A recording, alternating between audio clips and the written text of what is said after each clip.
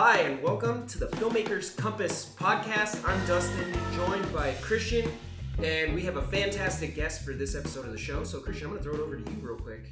I'm really excited about this. So on this week, we actually have a really good friend of mine, Nick Gilbert, who has unbelievable amount of experience working in the industry, and he's kind of done, well, a lot. Let's just leave it at that. He's done a lot. He's worked in the film industry in multiple places, and so Nick, I'm just really glad you could come on. It's great to be here. Film in general. Nick and I met a couple years ago, working on a project which evolved into a film, which evolved into a pilot. No, that's the short film I'm thinking of, right? Yeah. Since that time, we've worked on a couple other projects together, but I think the basis of our connection really is the fact that we are both, well, three of us are Midwesterners Yes, here. yeah. From Indiana. I'm from Indiana, and you're from that shitty state of Michigan. Low blow right off the bat. Dang. No, I got no problems with Michigan. You guys have a better film industry than we. Well, if Michigan's the hand, Indiana is the armpit. Oh, dude, wow. This is going to go on all This is- episode, I think. Okay. All right. I'll just drop it now before we start talking football. Okay. Can you talk a little bit about what was the film scene like in Michigan? How did you kind of get into it? I guess the bigger question would be, how did that prep you for film industry here in LA? Yeah, good question. The industry in Michigan has changed over the years. If we set the dial on the time machine to way, way, way back, Michigan was actually the third largest production community in the United States behind Los Angeles and New York. Yeah. But this is on the way, way back machine, and it was all from the auto industry. So industrials and ad-based stuff. Over the last few decades, that's not been the case, but we have had some peaks and valleys of production in Michigan. Because of the auto industry, there's always been work there. Be it ad stuff, which is what I did a lot early on in my career. But because of that, there's also been sort of this residual film community of people that live there, have access to the gear, both grip and electric and camera and the crews, that there's always been kind of an independent community of people doing things there. And it's also a small community. Very hard to break into, but once you're in, you're in. Yeah. Right? And so that was a really good thing where people would help each other out a lot. And then there's also always been the music aspects to Detroit. In my career, certainly I went through a phase where I did all kinds of music videos and music-based documentaries, a lot of it based on the Motown stuff. But then, of course, too, in the early 2000s and late 90s, it was a lot of Eminem-based stuff, a lot of rap videos and stuff like that. So that's kind of how I got into it. And I've worked in a number of different capacities in the industry over the years, starting off as a production assistant and then basically doing whatever I could to meet people and start working in different capacities, always knowing that I wanted to be a writer-director. Out of high school, I went to broadcasting school, a year-long program, and I got an associate's degree after that. Actually, in high school, I decided that, you know what? It's time to go out there. I had this thing about theoretical versus practical application in my life. And I was like, it's time to go out there and do something. And then I chickened out and I was like, oh no, okay, I actually have to have some education. So that's when I decided to go to broadcasting school. I think I never would have got my first job in the industry had I not graduated. I was also working at a nightclub that did lots of, it was a disco, but it also did some rock and roll shows too. And I was heavily involved in promoting the bands and hanging the lights and a lot of the technical. Okay, so you got some of that G&E background. Yeah. You weren't even working in film technically. That's right. Yeah. That's cool. Yeah, and that really helped me kind of learn how to wrap cable and focus lights and learn about the different parts of lights. And even though it was applied to stages, with a live rock and roll or a DJ, it still was somewhat applicable to the stuff that I would do later on, lighting human beings. Actors. No, for sure. That's cool. And I never would have got that first job in the business. The guy that owned the nightclub I was working at also owned a small production company called BCI, and they did, I hope he's not listening to this, but horrible corporate productions where we would shoot, medical machines and things like this. And it was not super creative work, but I knew that he owned it, and that was the only connection to the film business that I had at all, was knowing some guy that owned this kind of, I don't want to call it low end, but lower budget style video production. It doesn't sound like you get a lot of creativity. No, it wasn't. They did not do creative work. It was low budget, and it was training videos and corporate things and stuff like that. And I worked there after graduating. I tried for a year to get him to hire me, and he would not hire me until I had graduated from the school I was going to. So I graduated. He hired me on as a production assistant. I was making $50 a day. This was also a long time ago. And I was still working at the disco because it wasn't a full-time thing. After working there for about 3 months, he decided to close the business. And so when I went, Wow. I was like, Of course, right? But at Yeah, least you yeah. got your experience. I got my experience, and it was a corporate video. blessing in disguise, because that's also what allowed me to start working more or on hiring things in the business. Not only was I out of job at that point, but everybody else that I worked with were out of jobs as well, and they went back to freelancing. One of them got a job on a film called Polish Wedding. Lena Olin, Gabriel Byrne. Who else was in that? She's the most famous actress on it. She is the star of Should I Google it? Showtime film or TV show. It's a political thriller. All right, on now it's Showtime. a trivia quiz. Hang on, here we go. I'm not gonna lie, I've never even heard of the movie, so Yeah, well, whatever. I mean, it was a real Hollywood production. Claire Danes? Claire Danes. Claire Yeah. Danes. Okay, Claire okay. All right, Yeah. there we go. Yeah. It's early in the morning, everybody. It's like 5:30 here in Los Angeles. Really the first thing that I ever did as a production assistant. How do you make the jump from PA to actually someone who's actually making real money and actually getting to do something? Or is Well- it just sort of a stick around, put in the time, and look for Yeah, the I mean, opportunity? there's no easy answer on how to do it, or else everybody would be doing it. I mean, you really have to forge your own path and make it happen for And yourself. I think that's part of the challenge. That's part of the challenge, right? There's no road to one's show going to lines. do it for you. You have to do it yourself. You have to make your own path. But you're absolutely right in that it takes time, it takes busting your ass, and a lot of it's luck too. I mean, it is part of creating a situation where you're in the right place at the right time and ready to take the opportunities when they present themselves. Right. So I started PAing after that. I talked to everybody that was from Michigan that I knew. So there were a lot of people that came in from out of town on that job. Yeah. And I wasn't at a point in my career to take advantage of any of those things because I wasn't willing to move to LA at that time. Yeah. And that's something that we could talk about too, is like, when do you move to LA? And Did you always want to come to LA? Well, or for was me, that like an opportunity presented itself? And it was never a question of will I live in LA. It's always a question of when. Okay, Yeah. so you did always want to go. I'm not. Well, you keep saying want. I'm not saying want. Okay.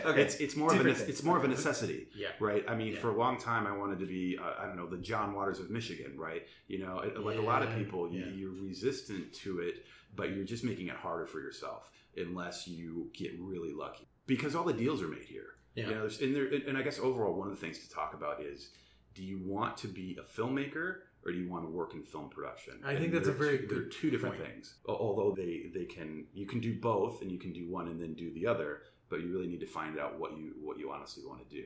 And remember, this is a long time ago. The bar to entry now is much, much less than it's ever been any time ever. You could shoot on like Beta SP, right? And then be maybe competitive in film festivals. But if you couldn't afford film, and you couldn't afford, the raw stock, and you couldn't afford the processing, and you couldn't afford the actual physical cameras, Yeah. it was a lot harder to do on your own. Yeah. I can And imagine. one of the ways to get access to that stuff back in the old days was working on stuff and working with people, being able to beg, borrow, and steal then, right? But they're not going to give it to just anybody. And Sure. if you go out and you work on people's spec stuff and you bust their ass and they own some of that, or they have a connection at the lab or whatever, they would help you out. So it comes back to networking. And It comes back to networking, yeah. Yeah. And now, I mean, you could go shoot something on your iPhone and you could probably jump all those steps to a certain extent. yeah. Right. But that's probably not going to get you a job working as a filmmaker. Right. But the only way to be a filmmaker is to make a film, right? It's the old catch-22. Yeah. And that's always, I think, everyone's biggest problem, right? So did you just load up a car and come out to LA, or did you have something lined up when you made the jump? Well, we're skipping a Yeah, decade. I don't even Yeah. think we should go there. Okay. One of the things I want to talk to you about, and obviously, how do you join a union? I think that's something that a lot of people want to know. Right. How do you find the right union? What advice do you have? Because I assume there's a lot of filmmakers out there who are kind of, I like this, but I like this, but I like this. And one of the things that you've done is, as you said, you did the G&E stuff before you even started, right? Yeah. You worked as a PA. I know you worked art department. I know you worked camera department. You've seen production Yeah. from across the board, which I think has to make you, whatever you're doing, more valuable, because I think so. And I've seen at least two different types of directors out there. They're the people who have come up through the legs in working in film production, and there's the people who, for however, made a film and did it on their own. To me, I think that the people who came up working in different crew positions have a little bit better advantage because they really understand what they're asking everybody else to do. yeah, Now, if you're working on a very high end, there's lots of people that never worked here that are doing great things. I mean, Spielberg was never a crew person. There's all kinds of people who are making great films who never did it, but also they figured out a way to have all the resources that they need to do whatever they want. That doesn't happen very often. So I'm not talking about these people who were prepared for the luck when it struck. I'm talking about the majority of people who end up working as filmmakers. If you can understand what you're asking people to do from both a practical and a theoretical standpoint, you're going to be much better off. Volunteer and work on as many things as you can, work in as many different positions as you can, which is one of the things that I did. I've also never been willing to be a starving artist.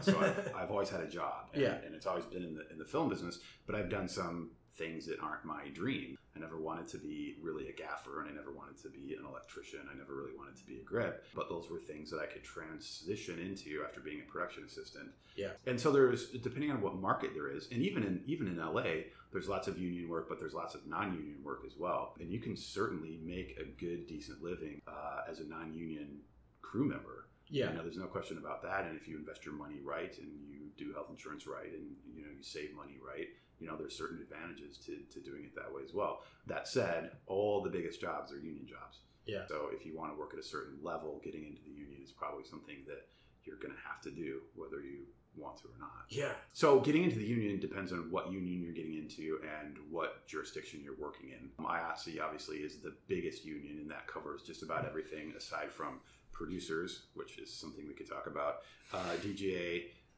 Camera Guild, and SAG, and actors. Basically everything else is covered under IATSE. The way IATSE breaks it up is with different locals. In Michigan and in some smaller markets, there's usually one union that will cover a number of the different crafts. Gotcha. In big markets like New York and Los Angeles, each of the crafts have their own different union. And so getting into a union in a smaller market is a good thing to do because you could work as a grip and as an electrician, or you could theoretically, if you get people that are going to hire you and you can prove your skills and your worth, you could work in the sound department for a couple of days, and then you go and work in the electric department for a couple of days in the same week. But then when you expand out to bigger markets, when you do make that move to come to LA, you're not going to do that. You're going to have to figure out which specific union you want to do. And because you're in, say, Local 38 in Michigan, doesn't mean that you're going to get into 728 in LA, but it's certainly going to help you a lot. If you can say, look, I've been working for 5 years with Local 38. I just moved out here. Here's my resume. But that said, that's not how I did it. So I am in Local 38 in Michigan as well. But I also joined the Camera Guild there. Camera Guild, just like DGA and SAG, is a national local. So I didn't have to do much in order to be able to work in Los Angeles as well as in Michigan. Gotcha. There are some things you have to do. You have to declare what your production city is. It's either Los Angeles or New York. You have to change your residency if you live there for X amount of time. And it all has to do with being able to work as a local in other jurisdictions. But regardless, they can always put you up as a distant hire if the production company is willing to pay for it. Unless you're kind of a superstar, they're not going to. So don't get your hopes up, is what you're saying. Yeah, exactly. But it does happen. I mean, DPs travel all over the country and work as distant hires, and production just pays for it to house them and everything. But most people, when they're starting out, they want to go to production cities, Los Angeles, and there's lots of work in Atlanta. You don't want to change to the eastern region, although you can every, I think it's 2 years or something. You don't want to keep changing it back and forth when you're jumping back to city because you have to wait. So, and the production isn't going to hire you. So as a distant hire, so you want to try to say, wait a minute, I can crash with my friends in Atlanta, hire me as a local. Right. But they're probably not going to, do that because it's sort of breaking the union rules by not changing your jurisdiction. So don't do it. So, in other words, while you could, you should. All right, good advice. Yeah, or they're probably going to catch you. I mean, they're going to know. But yeah, and so how you get into the union is different depending on what union you're in and what jurisdiction you're working in. So I got into Local 38 originally because they actually did an open hiring. The union at some point, and they do this every few years, realize that there's an awful lot of non-union production going on. There was some, non-union people, including myself. So I was working primarily at this time as a. So in Detroit, there wasn't a separation between grips and electricians. Okay. You would do it both, and it would be smaller jobs, so it would be a grip and electric truck. Whereas in LA, it's two different trucks. It's two different unions. Yeah. Grip and Electric are completely separate. But so in Michigan, I was working as a grip electrician on these low budget, non-union things.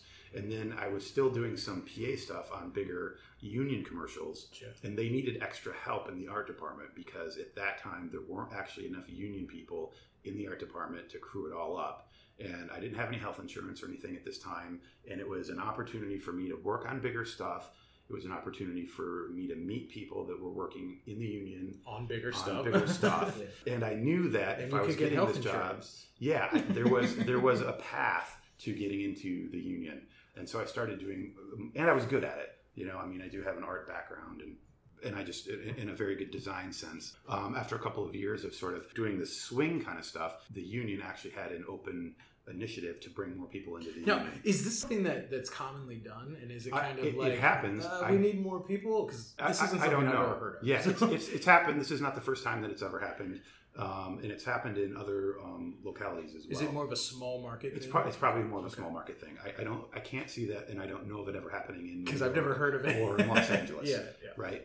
So it's a smaller market. So in some ways, that's an advantage to staying and working in your local film. Yeah, I mean, there's different. I don't want to say that there's more opportunities in smaller markets, but there's different opportunities, and it might be easier to get into the union in smaller markets than it is in LA. I don't really know. No, that's understandable. But it's possible. And then a lot of unions as well have apprenticeships that you can get into and go through their apprenticeship programs. And then the classic way, of course, is to be working on a show that the union flipped. Also, you don't have to be in a union to work on union jobs. A lot of states are right to work states where they can't stop you from working on a job if you're not in the union. Yeah. And then other times they just need people. So I was actually doing some work with a school recently. The job that we were given is to go to New Mexico, which is kind of an emerging market. And the way that they work there is they have what's called an overflow list. So it's a bunch of people who aren't in the union but would like to be in the union. And then once all the union people are called for a job, then they move on to the people on the overflow list. Okay, that makes sense. And so what we were hired to do was to create some training for these people, actually learn how to work in these specialized fields so that when they do get the call, they're ready. Apparently, there's no right way to join the union. Right. I guess there's no wrong way by that same...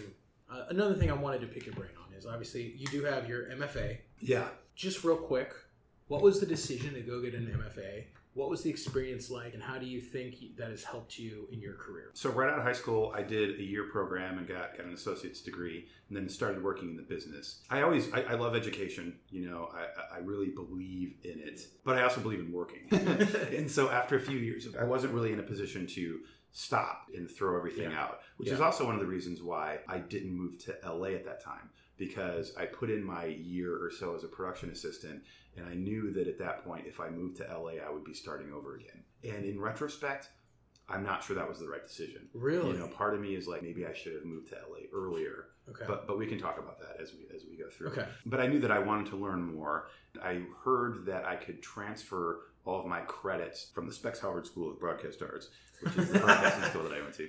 And I say it like that because it was half for radio and then half for television production, right? Okay. And so for half the program, the radio people that were going to become radio DJs were together with us. and it's I can't call it film school. I call it broadcasting school because it was really geared towards learning how to work at a television station and learning how to do like local news and things like that. Okay. But it was worth it because it got me that first job, right? Yeah. And I did learn a few things here and there. But I also learned that I could transfer those credits to a specific program and get my bachelor's degree. And then the rest of it, I could do a prior learning experience petition, and that cut out a lot of it. And the rest of it I could do online.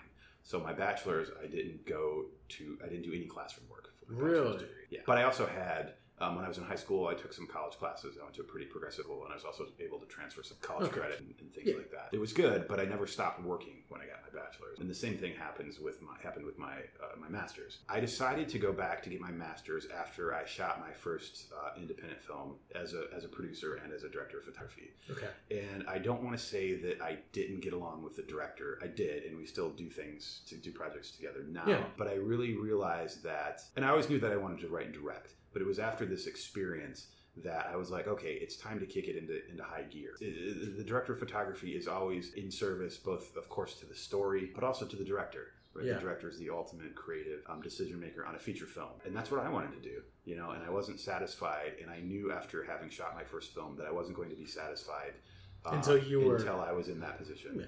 So I decided, and again, I wasn't willing to stop working. So I had taken a number of made media workshops in Rockport, Maine, and had really wonderful experiences. And that's where you got your MFA? And that's also where I ended up getting my MFA, yeah. Okay. So they have a program that was just starting out, and they have two parts to it. There's Maine Media Workshops and then Maine Media College. And the Maine Media College has a low residency MFA program. I knew from taking workshops there, I knew the environment, and I knew some of the people that were starting and running the program. And it was a big risk, but I'm glad I did it, and I couldn't say enough nice things about the program. How long did it take? Well, so now you have to do it in 3 years. Oh. Then you had to do it in 5 years, and I took 6. Because I'm just blown away by the decision to be like, okay, I'm going to go to Maine. Yeah. Like, that's not kind of what I think anyone really thinks. Yeah. Well, it depends on what you want to do. So at the master's level, you're not learning about how to push a dolly. You're not learning how to focus a camera. And in fact, I went there and applied as a writer-director. What I ended up studying was just screenwriting. And I don't know how well a low residency program could work for directing or for cinematography or for anything that really requires more hands-on. But it seems like it makes sense for for screenwriting, it's they split the year into semesters, and you're paired with a mentor, and you work with your mentor on whatever your projects are going to be for that semester, and then you go twice a year to pitch what you've been working on, and then it's publicly critiqued by the MFA, by your mentor, by the MFA committee, and by the other students. Really great. I can definitely see how it wouldn't work for some people who need something that's more structured, right? Yeah. Or who are studying other aspects of filmmaking.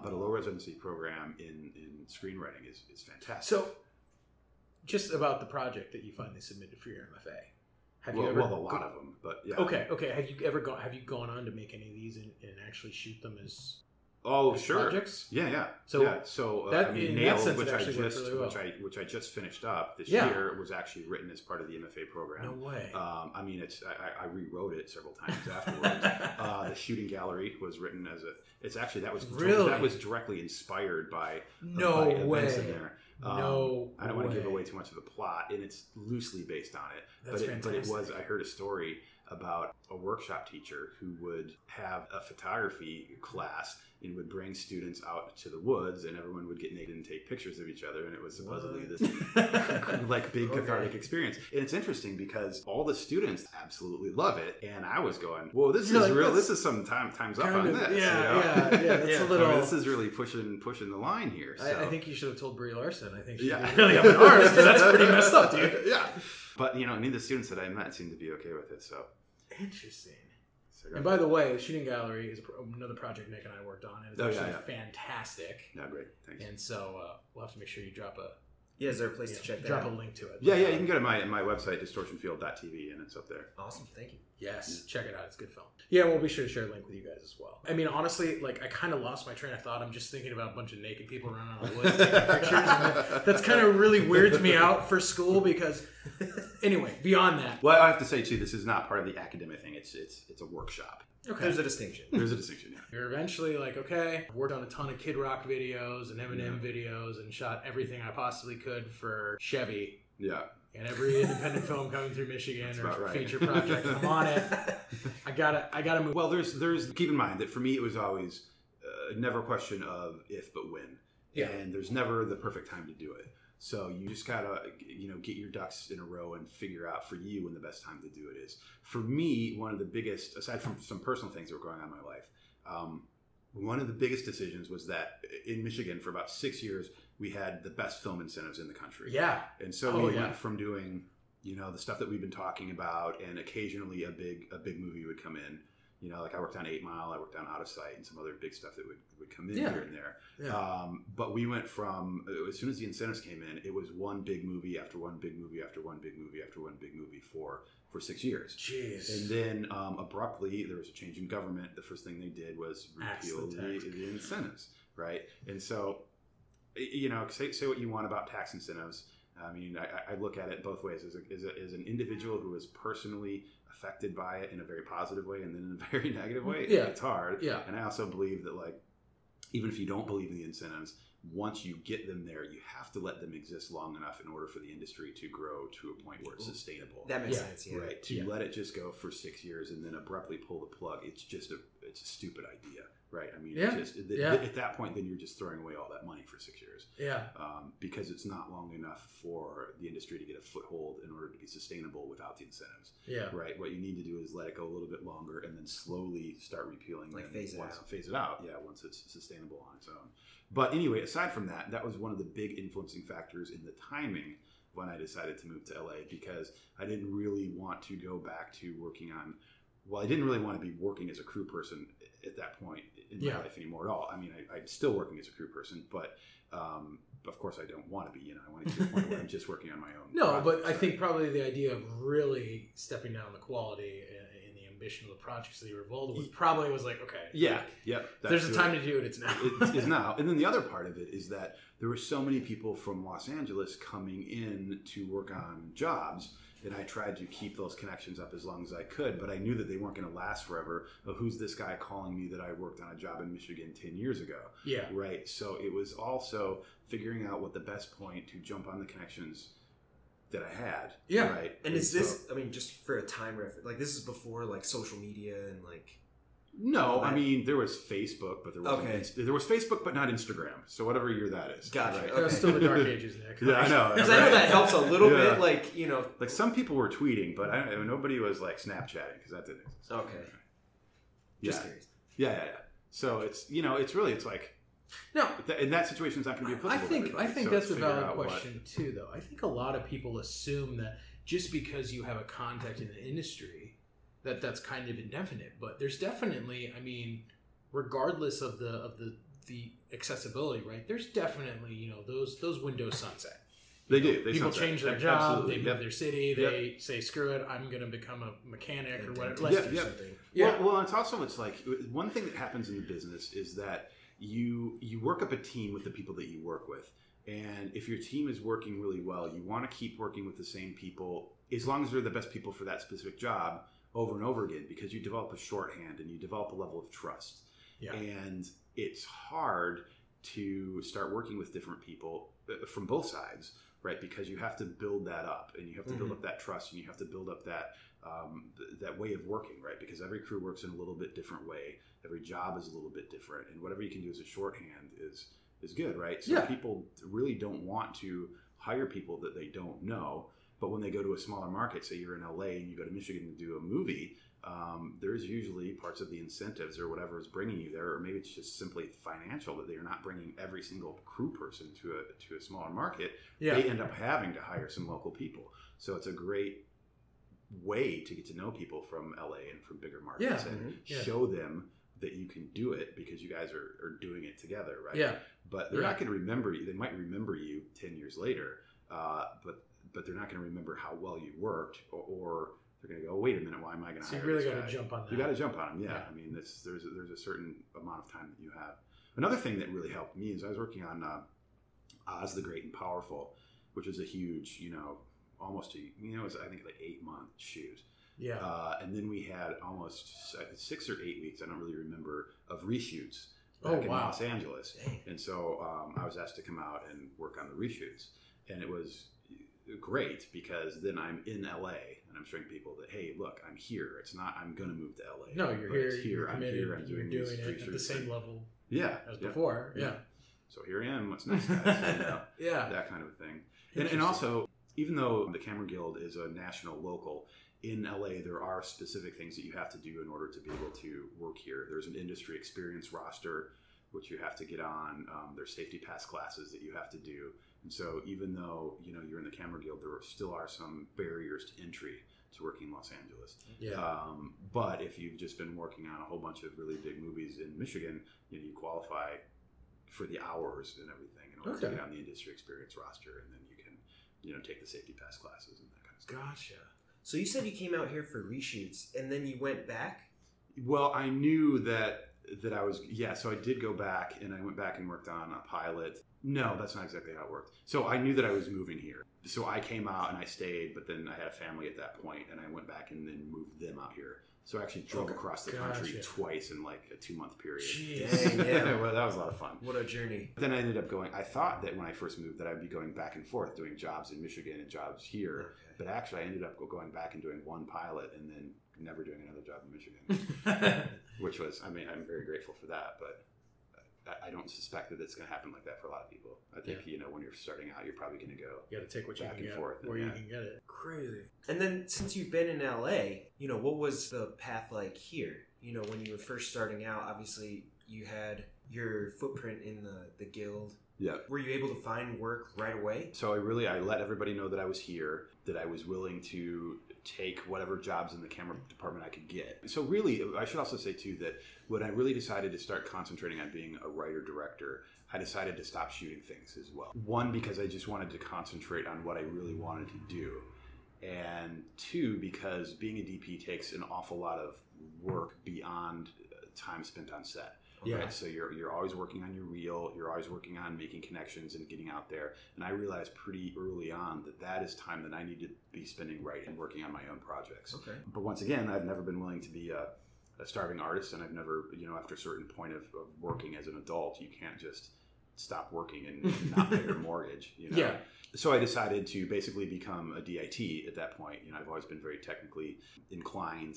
As the new position was coming out, as we transitioned from film to digital, it was something that I just kind of gravitated towards, and something that I can make a decent living at, and basically kind of show up and do my job and go home and write and work on my own stuff. So for everyone who has no idea what a DIT is. Well, you should know what a DIT is before you decide to move to LA, first of all. Valid point. If you don't know what a DIT is, don't move to LA yet. DIT stands for Digital Imaging Technician, and the term is a little bit antiquated because it kind of comes from the analog world, back when there were videotape operators and camera shaders and things like this. But it's sort of been the term and the position that's transferred into the digital age. And basically the DIT is responsible for a number of things depending on the size of the job. It could be split between a DIT and a digital loader, or it could be one person that does all of it. But in a nutshell, you're really responsible for helping the DP maintain the exposure, with waveforms, vector scopes for color, having calibrated monitors on set so that everybody knows what you're actually looking at in a proper way. We're usually shooting at this point logarithmic color profiles, so if you're natively looking at that, it all looks washed out, but nobody wants to look at a washed out image, especially producers and people that don't technically understand what the image is. So a lot of what the DIT does is called live grading. And so we'll take that logarithmic color profile and turn it into a Rec 709 or a Rec 2020 color space. So we're adding a little bit of contrast to it, and we're adding a little bit of saturation and maybe doing some live color adjustments. So when all the non-technical people walk on set, it looks good. It doesn't look like crap. Yeah, that's basically it. Boom. But the DIT is on some jobs also responsible for creating lookup tables, which is basically that color information that then gets shot to post. So then the editor is on board, right? And you're making dailies and the color matches on that. Also downloading and QCing the files if you don't have a loader to do that. Well, so I guess we're talking about how easy is it to get work when you come to, I was willing to take jobs as a loader when I was just coming back, which is, really a step back in my career. And it's hard sometimes when you're working in a position that's way below your capacity and ability. Yeah, you just kind of gotta just suck it because you technically you're working. You're like, for them. I'm a lot more experienced than you. I'm a lot more experienced, and frankly, I'm better than you. You're looking at what you're doing. That's got to be hard. But you made the decision. You're like, okay, I gotta pay the bills. Right, gotta pay the bills, and it's I need the time to develop. That's right, yeah. And so take the pain now for the payoff later. Yeah. And so that's one of the things. That's how I did it. But you guys are going to have to figure out also, like, how are you going to do it? What sacrifices are you willing to make in order to make it out here, knowing that you're looking at the bigger picture and it may hurt now, but in the long run, it'll pay off. And I think this is a good time to go back to the point that you brought up. Do you want to work on films, or do you want to work? Or do you want to be a filmmaker? Right. Films? Yeah. There's a difference, but I assume what you're saying is, if you want to be a filmmaker, there is advantage to being here, right? Yeah. Because kind of the production apparatus is here. Well, I look at it this way. All the deals are still made here. Yeah. Right? So it doesn't matter how many people are going to New Orleans or how many people are going to Atlanta or how many people are going to Vancouver to work on jobs. All the decisions are still being made here. So if you're pitching stuff, you're not doing it in Atlanta. You're not doing it in New Orleans. You're pitching in LA and maybe in New York a little bit, right? Now, I mean, you can pitch stuff on Skype, but if you get, even do beyond that initial Skype and you even just get a general meeting, you got to come out here for the general meeting, and they're not going to fly you out for a general meeting. No. Right? I mean, so it's all on your buck. The advantages are tenfold, to being here if you're at a point where you're actively pitching and trying to make deals and trying to get things developed. If you just want to work as a crew person, I don't know anymore that being in LA matters that. Yeah. There's regional It production. seems like there's better work and, there might cost be of more, living's less expensive. Yes, definitely costs less to live in Atlanta. There might be more work in features there. Probably not in television, but maybe in features. But if you really want to make stuff, to a certain point, you got to be here. Even if you make your first feature in Michigan or someplace, does really great on the festivals, you still got to get to LA to pitch your next project. Makes sense. Know exactly what you want to do, and then you can decide when to make that jump and if it's appropriate. Is that what I'm getting from you? Yeah, I'd say that. Okay. Yeah, sure. Okay. This may be a little sidestep here, but I would be interested in hearing your thoughts on taking a film through a festival run. The benefits of that. Well, and is there still a benefit to that? I think that's the more I go back and question. forth with it. And for a while I was teaching more than I am. I still teach workshops a little bit, but that's a question that would come up with my students all the time. They were essentially 3 levels of distribution, or types of distribution, right? You've got theatrical, you've got cable broadcast, and then you've got festivals, right? And festivals were a really legitimate way to get your stuff to an audience. Now, of course, we have the internet, and that's all thrown out, right? So we've talked about Nailed a little bit, and I did come up with a festival strategy specifically for that film, but I don't know that is the same strategy that I would work for other films. Nailed is meant to be a festival film. Okay. It's short, it's upbeat, it's very programmable festival circuit with this one. Shooting Gallery, which is a longer film, it's like 15 minutes and some frames, is a much more difficult film to program in festivals. Yeah. And so I sent it out, because if you guys don't know, festivals would much rather program the 3-minute film. 3-minute or 5-minute films is where you can program a bunch of them than one longer in the same time block. If you don't have stars, I see a film festival has a star in it. Well, from a programming standpoint, that makes sense because the audience, to a certain extent, is going to come to see the stars just like they would anywhere else. So, think about your strategies when you're getting into this. We sent Shooting Gallery to a number of festivals. It didn't really have very much success on the festival circuit, and then so I just put it out there online. And I think that's completely a valid thing to do. Figure out what the best audience is for your film, and hey, if you want to put it out there online, go for it. Exciting. Yeah.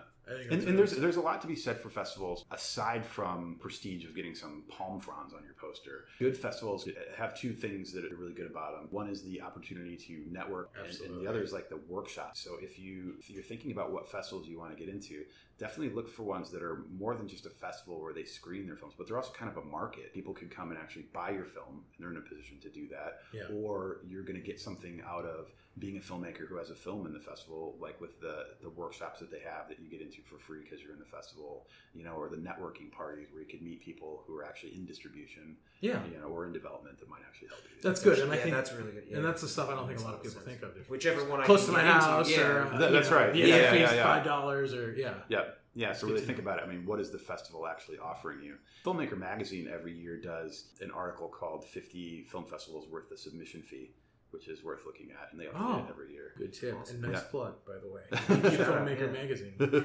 And Film Freeway, let's plug those guys too. They always do a list every year of Oscar qualifying festivals. So and check that's that out. Great to know too, because if you're going to take a chance and reach for something that actually could have implications. Yeah, so choose your festivals wisely, and it gets really expensive really fast. And plan on that beforehand, which I don't think people do. Yeah, budget for it. If your film is advocating for something, try to find people who are like-minded that are also advocating for that, and they may be interested in giving you money. I do think we're in an exciting point because, and this isn't applicable to shorts really because there isn't that much of a market, but equity crowdfunding is a real thing. I think that regular crowdfunding it's like something that you can do once every 10 years. For me, I've crowdfunded one thing, and 90% of the people that gave me money were my friends. Yeah, right. You can only bug your friends so often. Right? and I think that from the other people that I've talked to that have crowdfunded things, they're in the same boat, right? But equity crowdfunding, if you're actually making a feature film and you can, sell some foreign territories, pre-sale still some foreign territories, and you're willing to take on, debt equity partners, equity crowdsourcing is really an exciting new way to No, live. it's actually very cool. Yeah, that's like... Right, and this is one of the things, like with that feature that I shot, I was also a producer on it. When we were going for money at the end of it, and we made that film, 15 years ago for about $200,000. Looking back at it after it was all said and done, we kind of realized that it would have been easier to raise more money than the amount that we did, because a lot of people at that budgetary level, they just don't care. People that can afford to lose that money also want to take bigger risks so that the payoff is bigger.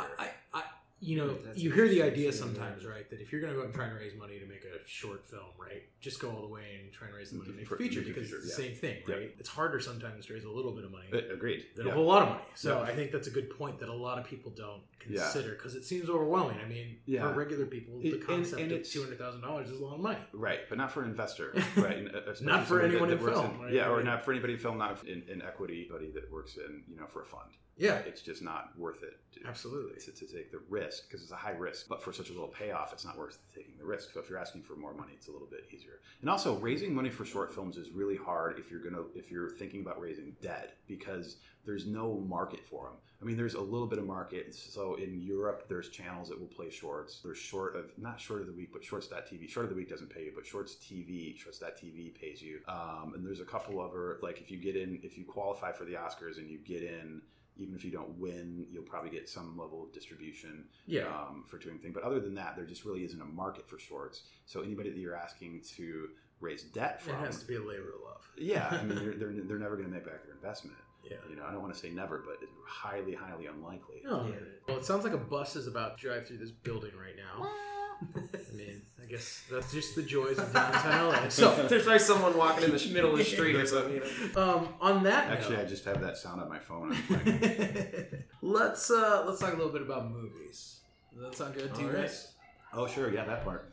Oh. Wow, I think someone's now getting murdered outside. Something. Think she got hit by the bus? But the police like this recording, we'll make it available. You don't even need to subpoena us. It's really fine. Okay. Now. That was interesting. And it's very fitting, too, because the movie that actually we're going to talk about is, in fact, a movie about Los Angeles that everybody loves, called L.A. Confidential. Mm. So I thought L.A. Confidential would be a good film to talk about when we're on the podcast about people moving to LA. And for me, like, the theme of LA Confidential is sort of the difference between what's on the surface of Los Angeles and what's the seedy underbelly, what the truth of it is. I love it. Okay. Now, if you remember back, like, to the way that the film opens, right? It's Danny DeVito as Sid Hutchins, I think is his character's name, and he's doing the voiceover, he's doing the monologue, the preamble, introducing everything, and it's this sort of travel narrative, right? Come to Los Angeles, the city of 1,000 orange groves and everything, right? So he's this beautiful patina, and then wham, bam, here's the underneath, here's the seedy underbelly, here's the gritty part of hush hush, Then it turns into this sort of, can we call it a neo-noir, or should we just call it a film noir? I mean, it doesn't take place. I always thought of it as a noir, but I mean, it's not I made in think the people classic consider noir it neo-noir because it's made currently. In the 90s. Yeah. But it's it's not lit like a totally noir. True in many ways. The themes are consistent with noir, like the time period. Yeah. I would consider it a modern day noir. I would. Yeah, I think I would. Yeah. And so, right, when you're moving to LA, you're going to have to look at some of that stuff, right? Here's this idealized, I'm moving to Hollywood. I'm going to live in Santa Monica. Right? I'm going to make movies. It's going to be awesome, dude. I'm going to surf every day. And then, you get here and you're living in the valley somewhere and you're driving a VW with, spare tire on it. And it takes you 45 minutes to get to the water. That's right. Yeah. And that's when that's not rush hour. It's right. Good traffic. So, I think in one way it's evocative, if not straight out indicative of the LA noir Very experience. much. I like that. I like that. That's that beyond just a film and applying it to everyone's life, and that disappointment that they feel when they get here and they're like, right, this is not what it was billed as. Well, it's weird too. Like, I haven't seen LA Confidential. It's probably been it was on Netflix, I think, at one point, and I watched it maybe a year ago. Go watch it tonight. Yeah, it's a great movie, and it's interesting because LA itself sticks out as almost like a character in the That film. absolutely is. Yeah. Yep. Get the DVD, and Chris Hansen, the director, has his photo pitch that he used to Arnon Michelin from Regency, who actually funded the film. And it's really great because he shows you the actual cards that he used in the pitch, talks about him, and he's really pitching Los Angeles in that time period, and then the characters. Yeah. So he's the people that are in James Ellroy's story, but then here's how we're going to show them on the screen. I think what's great about LA Confidential is in many ways it's true to the components of original 1940s noir film that we love, right? Yeah. And It has a lot of like. It's one of the only films that I feel like in recent years to kind of hold true to the qualities of traditional noir without feeling like it's just kind of evoking the qualities of noir for nostalgic sake. Does that make sense? Yeah. Yeah. And I agree with you, but there's certain points that I don't agree with you on. I mean, because it's not, for instance, lit like a film noir. Well, there's never the lighting is never coming through the window and hitting the lines. You're right. Those heavy shadows. There's never any crazy like backlights. There's no. So Yeah, in one sense, from a thematic standpoint, it is very noir. I mean, there's a femme fatale. There's detectives all over. It has these tropes of the genre, but at the same time, it is a little bit updated, and it doesn't have to hit every single one of those noir points. There's no voiceover in it, for instance. It's not black and white. Well, Danny DeVito. Yeah. Does he has some? Well, it's not true voiceover. I mean, it's a Well, monologue from the magazine. That was always a thing that ticked me off. Like, if I had one complaint about that, well, two. One, they make City Hall be the police station. Yeah, right. And I was like, there's an error there. Yep. And two, the fact that the monologue narrator dies halfway through the film. Well, spoiler alert. Yeah. Listen, it's great anyway. Spoilers. Yeah, we can edit that out, I guess. But I mean, and the other thing too is and there's 2 Australians that star in it. That is true. The movie has a surprising amount of action. That's full of action. Yeah, Absolutely. there's like some really cool action set pieces. Yeah. And I mean, especially the final one. The final quite crazy. Great. This is the big shootout. But you don't I'm just typically going to ruin it for everybody who's listening. Well, and I think The shootout at the Victory Hotel. I think another interesting thing too is that whereas most noirs follow kind of our Marlowe, the one guy, this one actually kind of follows a couple guys. There's 3 protagonists. And they convene, and I think that's a really interesting story trope that you see in a lot of other noirs.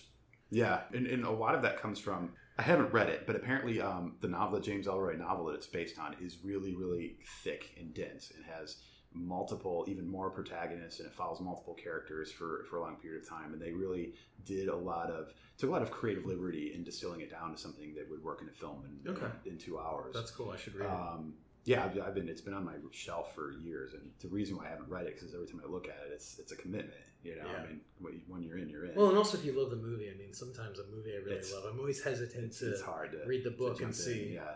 The other thing too with the movie that's worth noting is it's a movie about LA, but you have filmmaking. It is a movie packed with stars. It is. Well, keep in mind Russell Crowe and Guy Pearce were not stars when the film was made. Not at the time. And Russell Kevin Crowe, Spacey, he was around in the 80s, wasn't he? No, he was an Australian actor and had done some stuff in Australia, and this is one of the first films, if not the first film that he did in the United States. Should we talk about Kevin Spacey? Well, he's part of the movie. He's part of the movie, yeah, sure. and I mean, regardless of your opinion, it's worth watching it because Right. it's one of his better performances, I think. Yeah. And I mean, the stigma that's attached to him almost makes him a better character. We bring things to films that we watch based on what we know about the people who make them or who are in them. Right. And then actually, it's very ironic. It is ironic. 20 years later, finding out all this, we're like, okay. But the point is, everything that we've heard recently, watching it through that lens in the present enhances the character to some extent. To some extent, right? Yeah, in a strange, sad way. Yeah.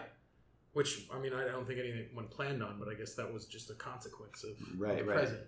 And I bet the same thing would be true with a lot of his films. American Beauty for sure. I think that watching that again now, I haven't seen it in a number of years, but I don't think creepy a little bit. It was, right? Yeah. And does what we know now, how does it affect our viewing of that film?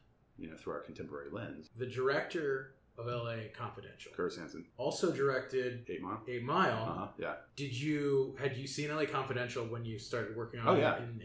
Absolutely. Yeah. We never talked about it. Is being a fan of someone's work right? And then getting the opportunity to work with the artist on another project. I love Yeah, this. it's now I'm more working with you. rewarding. This is cool, kind of a thing, and it wears off really fast. Because it happens all the time. Yeah. Now, Well, Yeah. for you, but Yeah. what I'm saying is, I'm sure there's a lot of people who are their bucket list is, I would love to make a movie with this person that made my favorite movie.